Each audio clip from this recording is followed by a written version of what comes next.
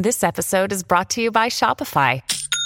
Forget the frustration of picking commerce platforms when you switch your business to Shopify, the global commerce platform that supercharges your selling wherever you sell. With Shopify, you'll harness the same intuitive features, trusted apps, and powerful analytics used by the world's leading brands. Sign up today for your $1 per month trial period at shopify.com/tech, all lowercase. That's shopify.com/tech.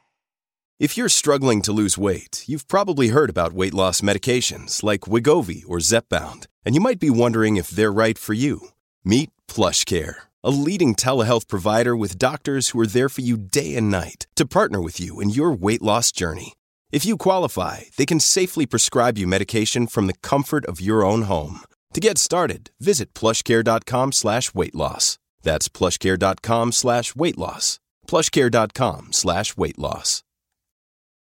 Families have a lot going on. Let Ollie help manage the mental load with new cognitive help supplements for everyone 4 and up, like delicious Lolly Focus Pops or Lolly Mellow Pops for kids. And for parents, try 3 new Brainy Chews to help you focus, chill out, or get energized. Find these cognitive health buddies for the whole fam at ollie.com. That's OLLY.com. These statements have not been evaluated by the Food and Drug Administration. This product is not intended to diagnose, treat, cure, or prevent any disease. This show is brought to you by our show sponsor, BetterHelp Online Therapy. We try our hardest to take care of our bodies and constantly follow fitness trends. But what about our minds? Without a healthy mind, being truly happy and at peace is hard. The good news is therapy works. There's a misunderstanding of what therapy is. It can be whatever you want it to be. For me, it's a safe space where I can untangle my mixed feelings and talk through my emotions and ultimately be able to go about my day with a stronger and clearer mind. When everyone is struggling with something, there's no more shame. BetterHelp is a customized online therapy that offers video, phone, and even live chat sessions with your therapist, so you don't have to see anyone on camera if you don't want to. It's much more affordable than in-person therapy, and you can start communicating with your therapist in under 48 hours. Join the millions of people who are seeing what therapy is really about. It's always a good time to invest in yourself because you are your greatest asset. This podcast is sponsored by BetterHelp, and 21 and over listeners get 10% off their first month at betterhelp.com/Holly. That's BetterHelp.com/Holly.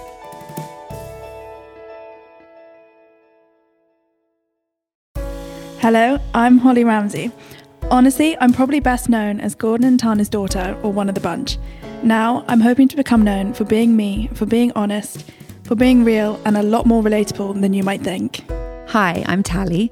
I'm a psychotherapist. I've had my own mental health battles from the age of about 14 until 22 when I went into treatment. Now I'm nearly 7 years clean and a therapist hoping to give back a bit.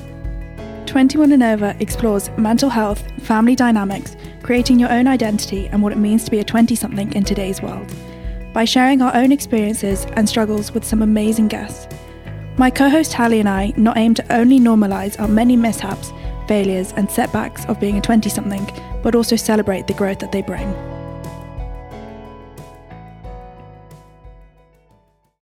It's time for our weekly check-in. Each episode, myself and Tally will do a check-in. Especially when I'm at therapy or even just speaking to a friend, it usually starts with, "Hey Holly, how are you today?" To which I respond, "I'm great, doing super well, everything is good, everything is great." Bullshit. It then takes me about 30 seconds of awkward silence, and then I actually open up and let my guard down. I'm going to work on not doing that, so now at the start, we will check in. So I guess I'm going to ask you, Holly, how your week's been. What is a highlight and perhaps a low point of your week? I would say that the highlight of my week has been that my puppy Truffle didn't wake up at 7 this morning, like he has been recently. And then my low would be, I did a Zara order this week, and about 70% of the clothes did not fit, which didn't make me feel great. I was definitely angry at myself for that extra piece of garlic bread. And the order was actually meant for a new pair of jeans. And it wasn't until it arrived that I realised I didn't even order one pair of jeans. What would you say were the highlights and lows of your week? So I guess the highs for me this week were, making a new pasta bake recipe and perhaps having a lion. And the low, I'd say, was the anxiety around the end of the lockdown, the potential end of the lockdown soon. We've been so used to, we've had to be so used to sort of keeping ourselves to ourselves and not interacting with others, and the thought of having to now interact and be social is filling me with anxiety and a bit of dread, because it's a big change. I'm very much with you on that. I'm not looking forward to having to make up an excuse to cancel plans. I know. Well, we've all got so used to a new way of life, and now it's going to have to change again. So I think it's, I don't think I'm alone in the fact that, the anxiety around this big shift, basically. Definitely not. So this being the first episode, Holly, I'm sure that the listeners and I would like to know a little bit more about your journey, your mental health journey, what has got you here and what has perhaps inspired the podcast. I think people think they know a lot more about me than they actually do. Growing up in the public eye, I guess I've always portrayed a different image than what was actually going on. And now I'm ready to speak more about my mental health journey and just show the real me rather than what I think people would like to see. Was there a pivotal moment that you decided that you'd like to share that with the world?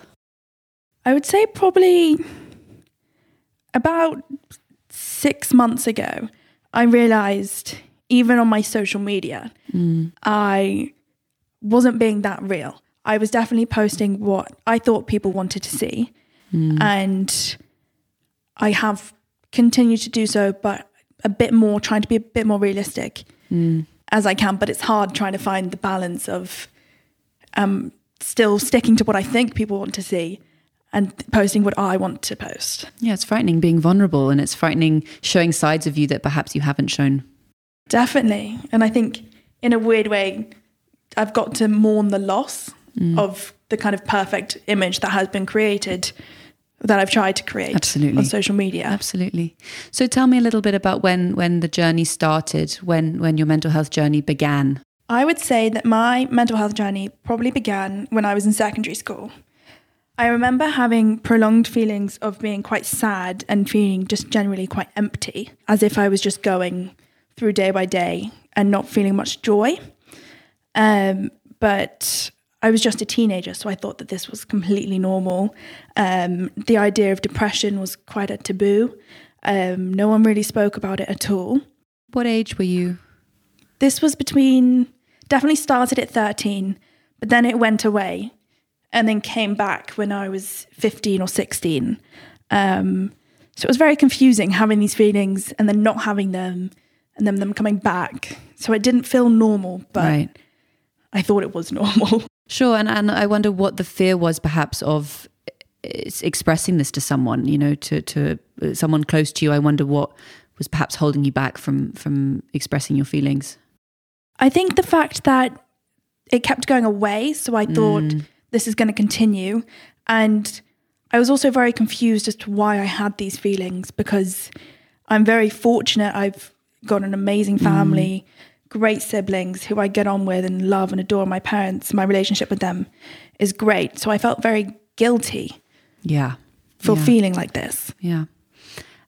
And I think that's a really good point, that when we have these feelings of sadness or these feelings of bouts of depression, if everything externally looks good, we presume that we are not allowed to feel these, these kinds of feelings. So it's very conflicting, especially if they go away, especially if they come and go, as you were saying. Definitely. Or they would always come and go. And it was very strange. And it was almost like I was predicting when the next one would come. But I've definitely always struggled with anxiety. I was probably born with it. I mean, I remember being very young and not wanting to do a ballet recital or just feeling very intense nerves, but I did it anyway. But I never knew that it was anxiety. Yeah. I just thought I was shy compared to my siblings.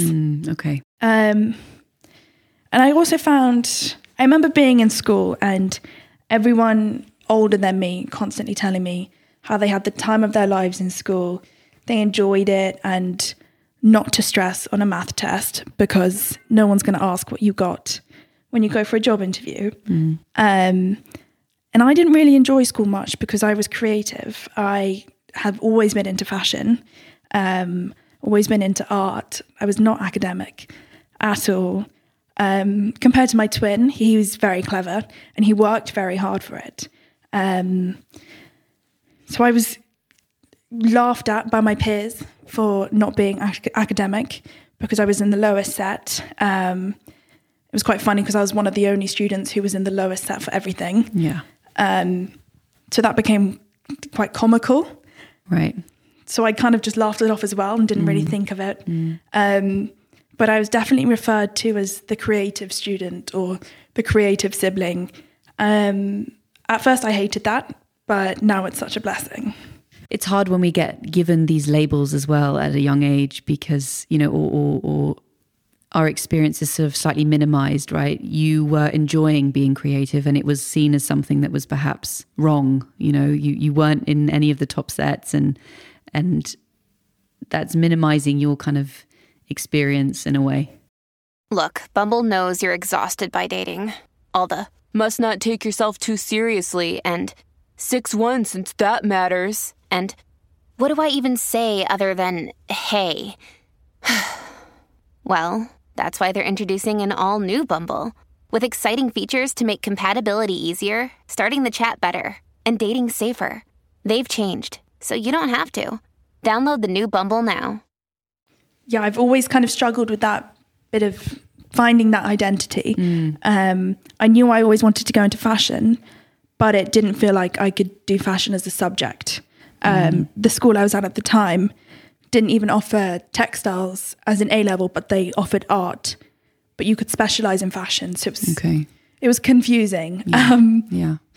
So then from the ages, so that was from your sort of early teenagers going up to, you know, late teens, and then what happened in your journey? So then I still had all the mixed feelings, but I just kept them to the side. Sometimes they would take over everything else, but I was pretty good at hiding them and managing them because they were still so confusing to me. I then moved on to university where I studied fashion design.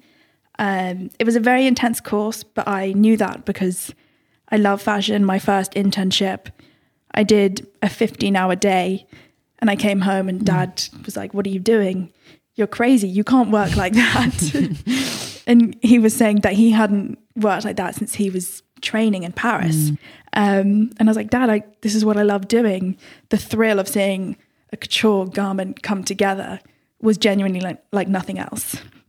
So I went to university, studied fashion design, and I loved it. It was a very intense course.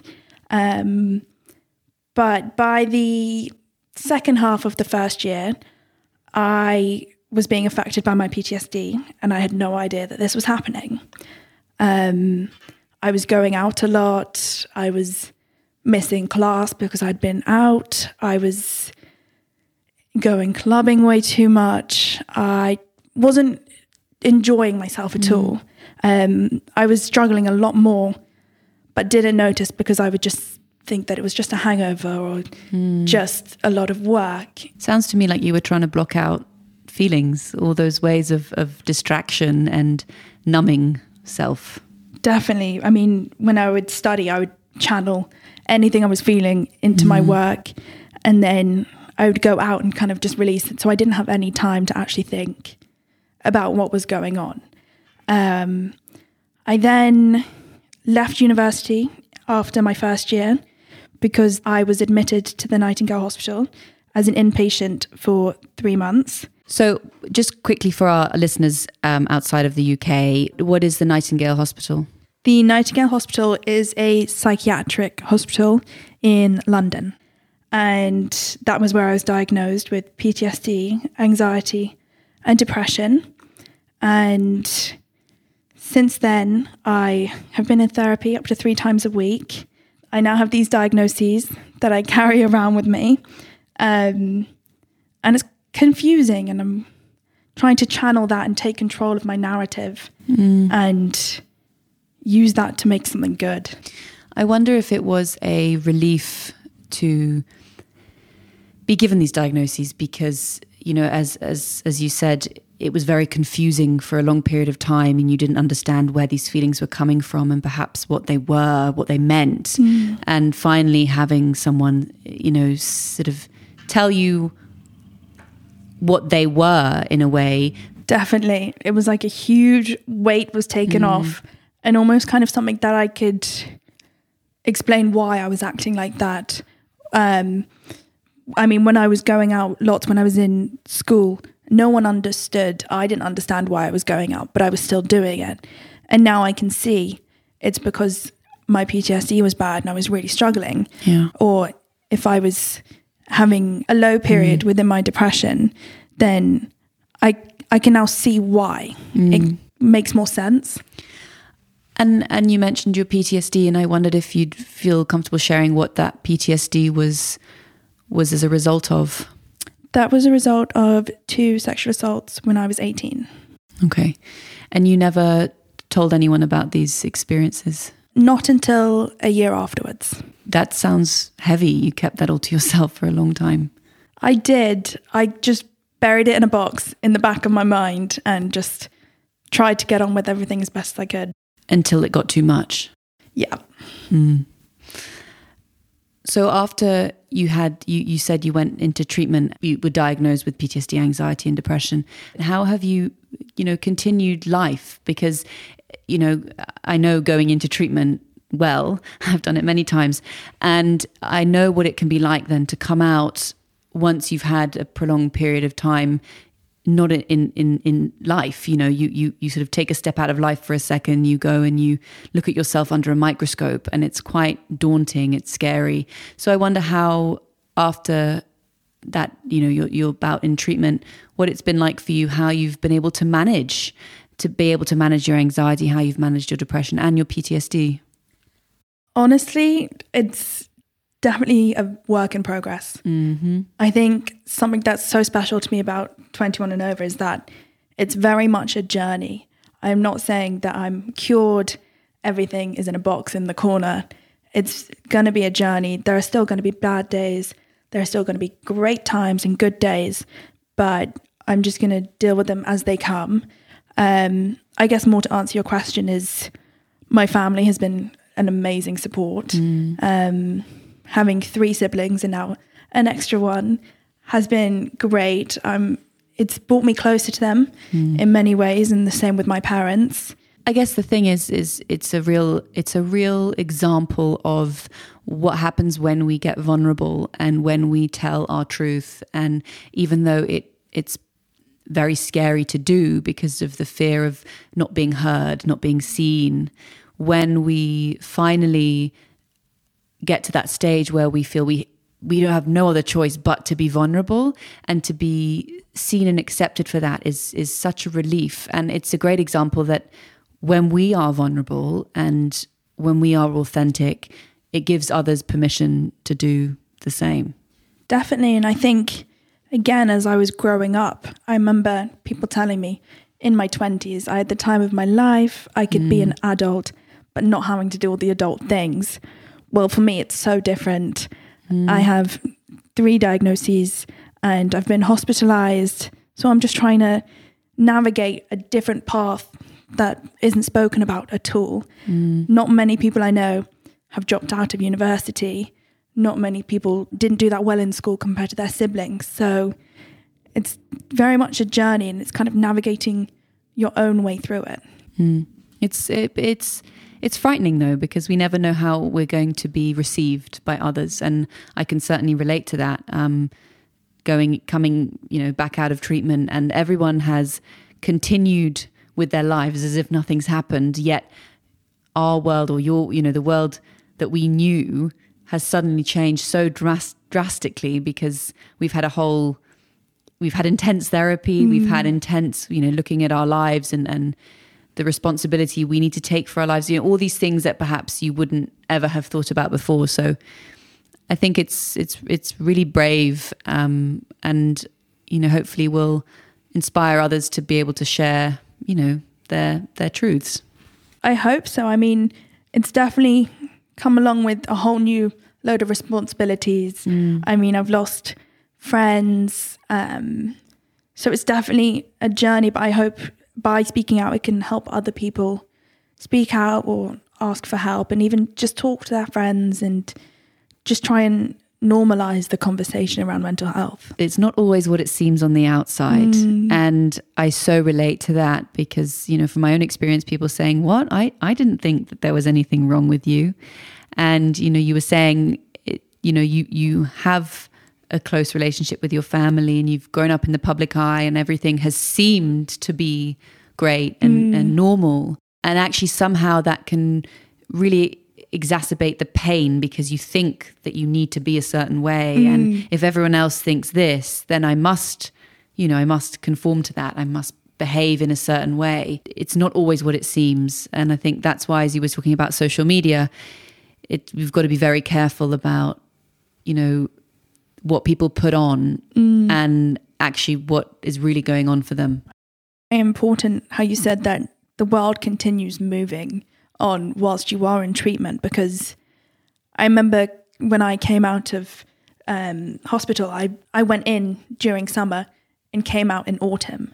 And even just the change in the trees for me was kind of, how is everything normal right now? I've just been away for 3 months, but everything has moved on, and it was quite a big shock, and it was just readjusting in the world that was still the same but just looked different to me. Well, everything does look different, not just literally but sort of metaphorically. You've suddenly had everything change in terms of, well, the main question I guess for me was, well, what am I going to do now? You know, the fear of, well, I felt so safe in such a bubble for a prolonged period of time, and now I have to leave and I have to go back into a world which was really frightening before.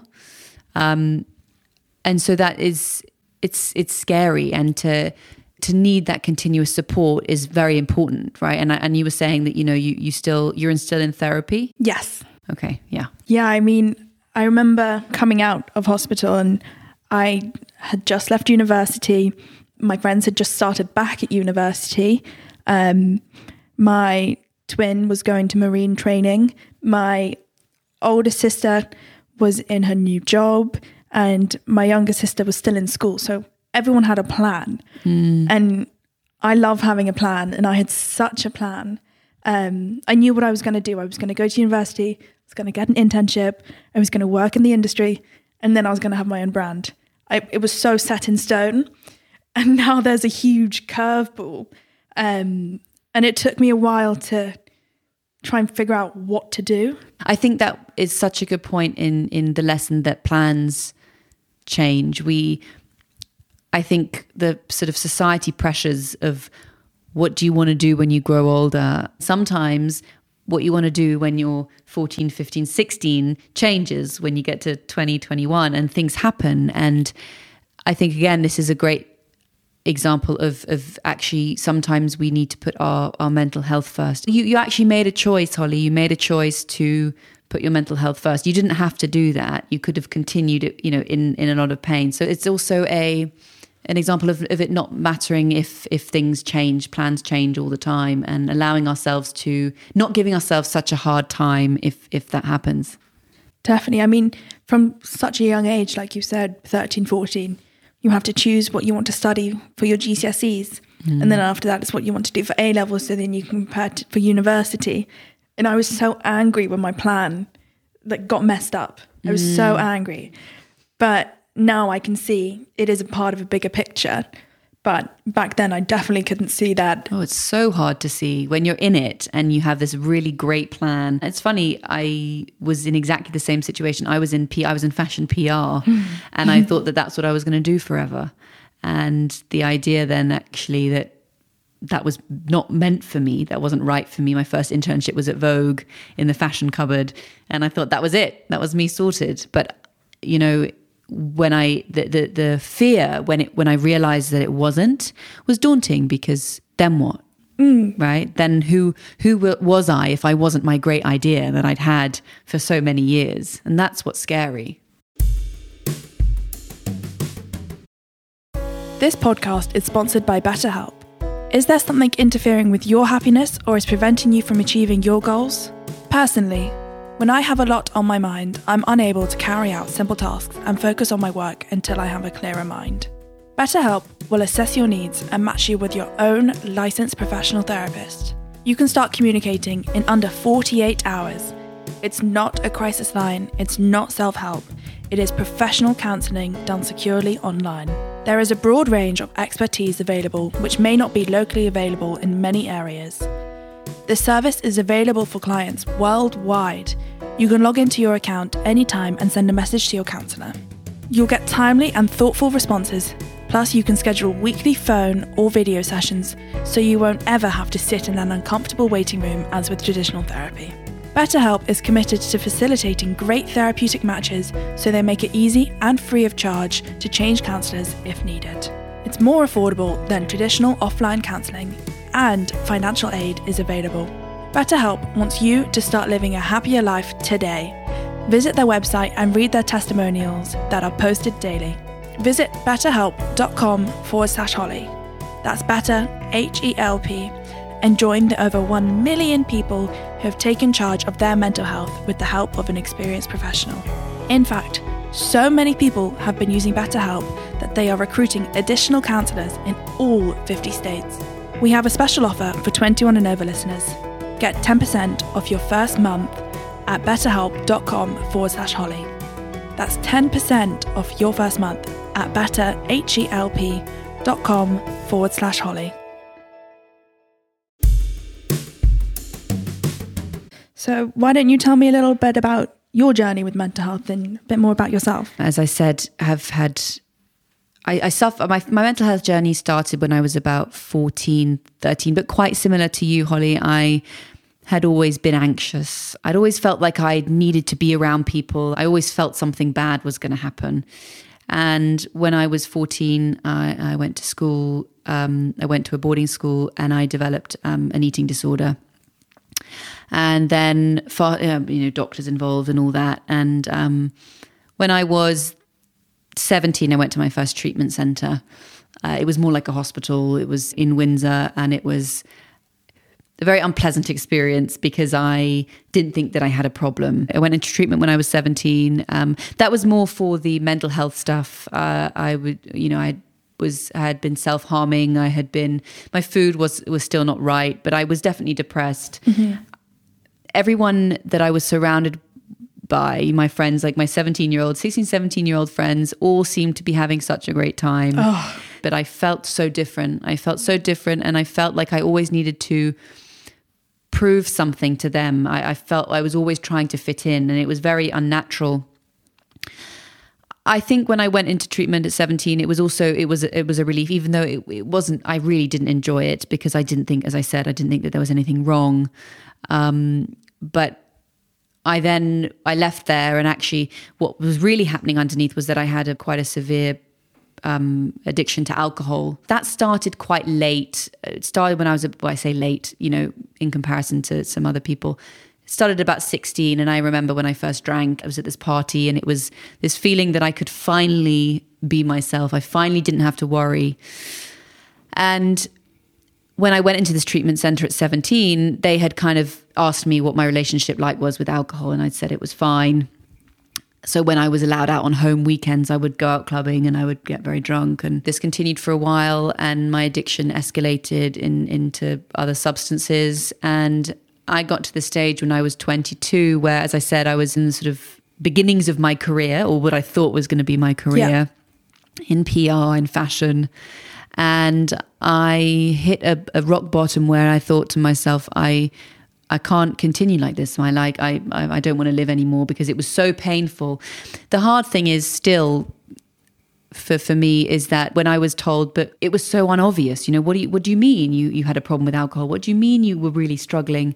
The majority of my peers didn't really understand the severity of the pain I was in. And so I got to the stage where I either had to seek help or, it was the end. And I remember reaching out to an old therapist of mine who I'd seen, who I'd come and gone from so many times because I thought I can't be asked to go and talk to you.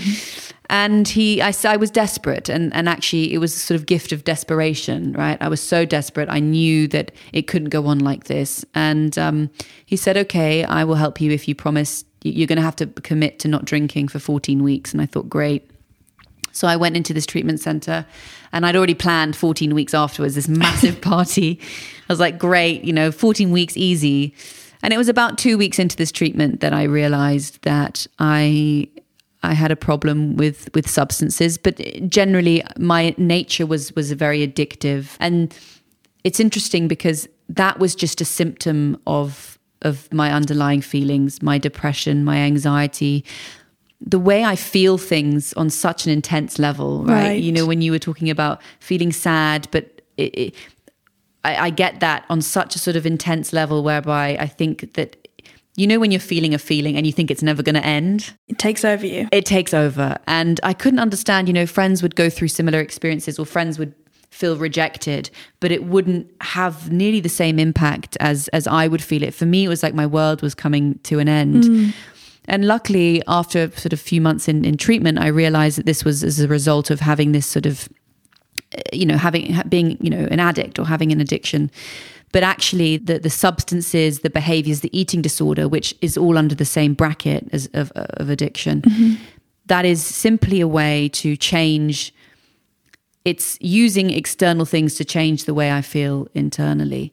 And I think then when I finally went into treatment, it took me a couple more times to really get stuck in. I then, once I put the drink and drugs down, my eating disorder came back because it was just another way to try and control my feelings. It's another addiction. Exactly. It's another addiction. And I finally, I thought, okay, well, I put the drink and the drugs down, but suddenly all these feelings came up and I didn't know how to deal with it. So I then had to go to hospital, and I went to South Africa for 4 months. That's when the sort of beginning of my life started, really, because as you were talking, when you go away for that prolonged period of time, suddenly you come back and you've completely changed. But also I felt like I was raw. I'd been stripped back. Everything, I'd been exposed, and suddenly I had to start again. I started again, and then I retrained. I started my training as a psychotherapist, and it's not to say that I was cured. I really want to stress that I came back from treatment and I was suddenly better, because it's something, as you were saying, it's a process. I think back to being, a young teenager, or, even in my late teens and early 20s, I really didn't like myself, mainly because I didn't know who I was. I didn't know what I liked. I didn't know what I didn't know what I should like. And you have all these sort of external pressures coming, society or friends or family thinking, oh yeah, that would be great. That would be great. But I had never really taken the time, because of these sort of anxieties or these fears, to look at who I was. What did I like? This classic example of people always saying to me, oh yeah, so what's your favorite color? And I'd say, no, what's your favorite color? Because I really had no idea. Yeah. So I think, my mental health journey is an ongoing one. It's still something that I'm still in regular therapy. I'm in fellowships for my alcohol and drugs. And it's what I have to take it one step at a time. I still feel all these feelings, right? Mm-hmm. They don't just go away. But I guess it's given me the ability to talk about them more. And I've now, I like to think that I pride myself in being able to talk about feelings and not being taboo. I mean, as you were saying, Holly, I've lost loads of friends. My whole friendship group had to change because I went from being the fun one, the party one, to then being completely different and having a completely different outlook on life. I think that's the main thing. It's an ongoing journey, and it will be forever, I think. And actually, that is something which was very hard for me to accept, that it's not always going to be good. I'm not always going to feel happy. I am going to feel low. I am going to feel sad. I am going to feel all the feelings that humans feel. But I also have to let go of the control, because otherwise it's going to be a miserable existence. Wow. I can relate to so many of the things you said. And for me, I find it amazing that you're now at the other side and you work at the rehab centre. Yes, so I work at the rehab centre that I was in, the second one that I went to, I now work in. And that was a really big moment for me when I hit sort of 5 years clean, and I started to work there. Because when I was there, you don't ever think that it's going to be okay. You know, when you're in that state of real pain and you never believe that things are going to change. So yeah, and you stripped back from everything. I mean, I remember when I went in, and whenever I would go out back home for the night, I was kind of like, I'm a different person. It's quite scary because no one really knows what it feels like unless you've been through that. Absolutely.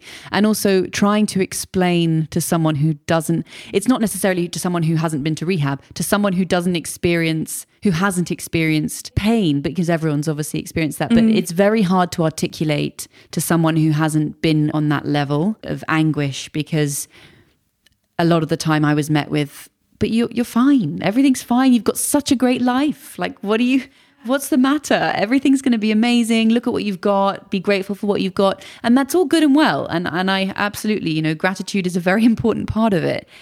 But when you're in that dark place and everything's dark, whatever anyone says and whatever you've got materialistically, friendship-wise, family-wise, it doesn't make a difference. It's got to come from inside you, basically. And it's literally like everything's in black and white. You see no joy in such small things. Absolutely. And that's really what the painful thing is. I remember being in these beautiful places and being so low, and everyone like, isn't this incredible? And you can't see that, everything is, as you say, everything's just dark. So yeah. I find it so inspiring that you are at the other side in terms of you're now helping other people.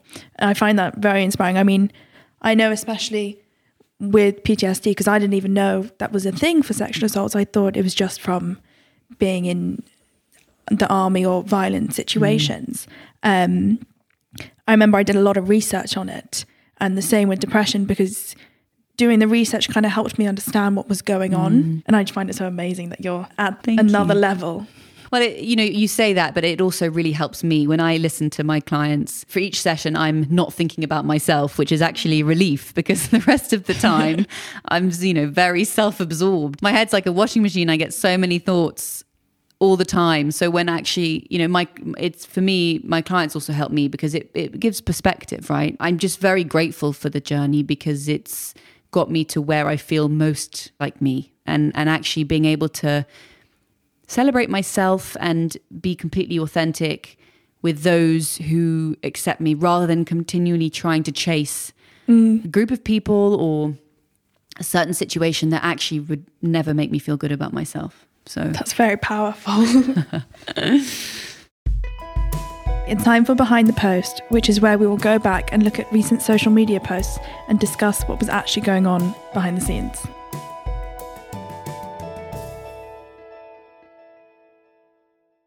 So I have your Instagram up here, and for those listening, I have chosen a post where Holly is wearing a sort of skimpy outfit, a yellow cardigan, and it's sort of as if there's like a collage of you. There's sort of 3 versions of you taking a picture of yourself. I was interested in this because you look amazing, and it's a very cool image, but actually perhaps there was something else going on, as you said, behind the scenes. Yes, there definitely was. This was a trend that was going on at the time. It was more of a collage trend. A lot of people were doing it, and it is quite cool. So I put on a cardigan, which I've seen over Instagram a lot recently, which I love. And I ended up taking these photos in the morning when I had just woken up. So I hadn't eaten anything. I wasn't bloated.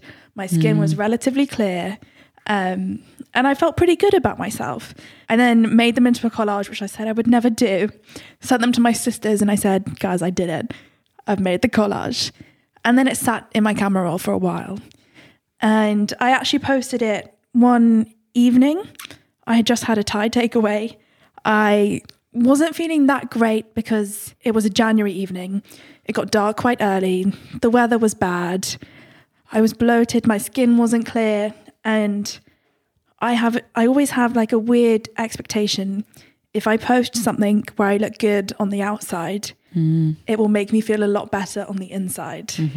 I've been there. It's a very dangerous game, that one, because we post when we actually don't feel good about ourselves. But the reality is that actually, even if we get the validation that we're seeking, it doesn't actually make us feel good in the long run. You know, it's that look to make ourselves feel better, but actually, sadly, the only person that can do that is ourselves, right? Definitely. I had that empty feeling. I posted it and I was in the cardigan, which I loved and has been very popular. So I was like, okay, that's going to make me like maybe attract more people. And then it was a collage. So that was like a trend, I guess. So I thought that would get even more people to see it. And I posted it and I was just kind of, didn't really know what to do afterwards. I was kind of, I had this expectation that it would go out on Instagram and I was going to feel absolutely fine.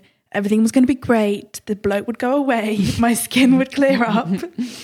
But it didn't. It never does. Unfortunately, No.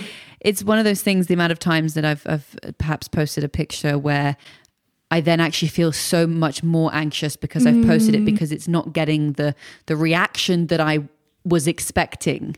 But it's really interesting because I look at this picture and obviously you look amazing, but there was actually pain going on when you posted it, or perhaps even by the sort of the narrative that was going on whilst even creating it. It was this beating yourself up all the time. Oh, I'm not going to do this. I shouldn't do this. I don't want to be like this. Yeah. And then the problem is it's never good enough. No. Even looking back, I'm annoyed I posted it because, I mean, I'm trying to make my social media more authentic because it doesn't help me putting out images that aren't actually real. And it probably doesn't help people who follow me. It probably gives them an unrealistic expectation of what I actually look like, because I do not look like that 95% of the time. And it's scary trying to become more authentic and more real and trying to post what I want to post rather than what I think people want to see. So, you know, other than obviously trying to make yourself feel better, what was it when you posted that, do you think, that you were looking for? Was there anything in particular you were looking for? You know, was it the likes? Was it comments? Was it, you know, people affirming you? What was it? I don't know. I think that's why I didn't feel anything after posting it. I try not to read the comments.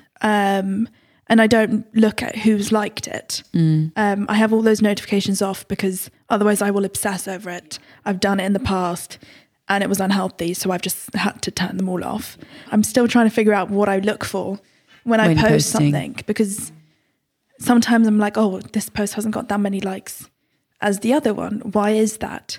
So then I look for reasons why they're not matching up. Yeah. Oh, that's hard. And that's that's such a painful place to be, because we make it mean something about ourselves. I think what I'm trying to do on Instagram is not post when I feel bad about myself, right? So, you know, that is one rule that I'm trying to follow, that when I'm feeling a little bit low, because it just makes me feel even more secure. I've realized it makes me feel even more secure, and I don't have a following like you do, so it's not even the same, but I guess in some way it is the same, because it's that sort of dopamine hit and it's that looking for external validation to make ourselves feel good, where actually what we should be doing is soothing ourselves, looking after ourselves, being gentle with ourselves, and not giving ourselves another opportunity to beat ourselves up, because any opportunity to beat myself up, and that's, you know, it's like I've hit the jackpot. Definitely.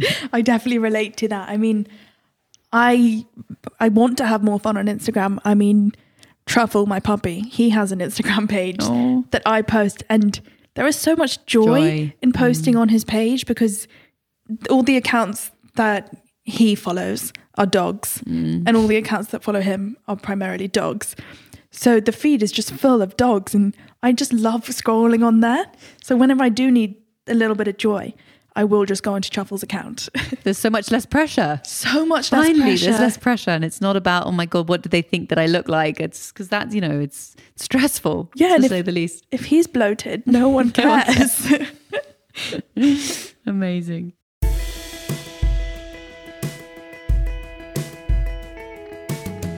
Tali, I think this has been the best way I could have seen this first episode going. I've really enjoyed speaking with you, and I felt very comfortable. Well, thank you, Holly, so much for providing me the space as well. And I'm so excited for the journey in the future episodes. Well, thank you for being so honest and for allowing me the space to be vulnerable with you.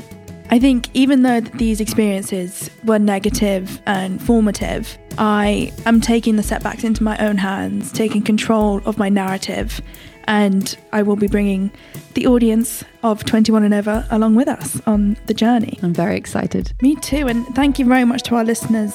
We want to hear from you, so send us a DM on Instagram at 21 and over with Holly, or email us at 21andover@studioramsey.com. Subscribe to 21 and Over with Holly Ramsey on the iHeartRadio app, Apple Podcasts, or wherever you get your podcasts.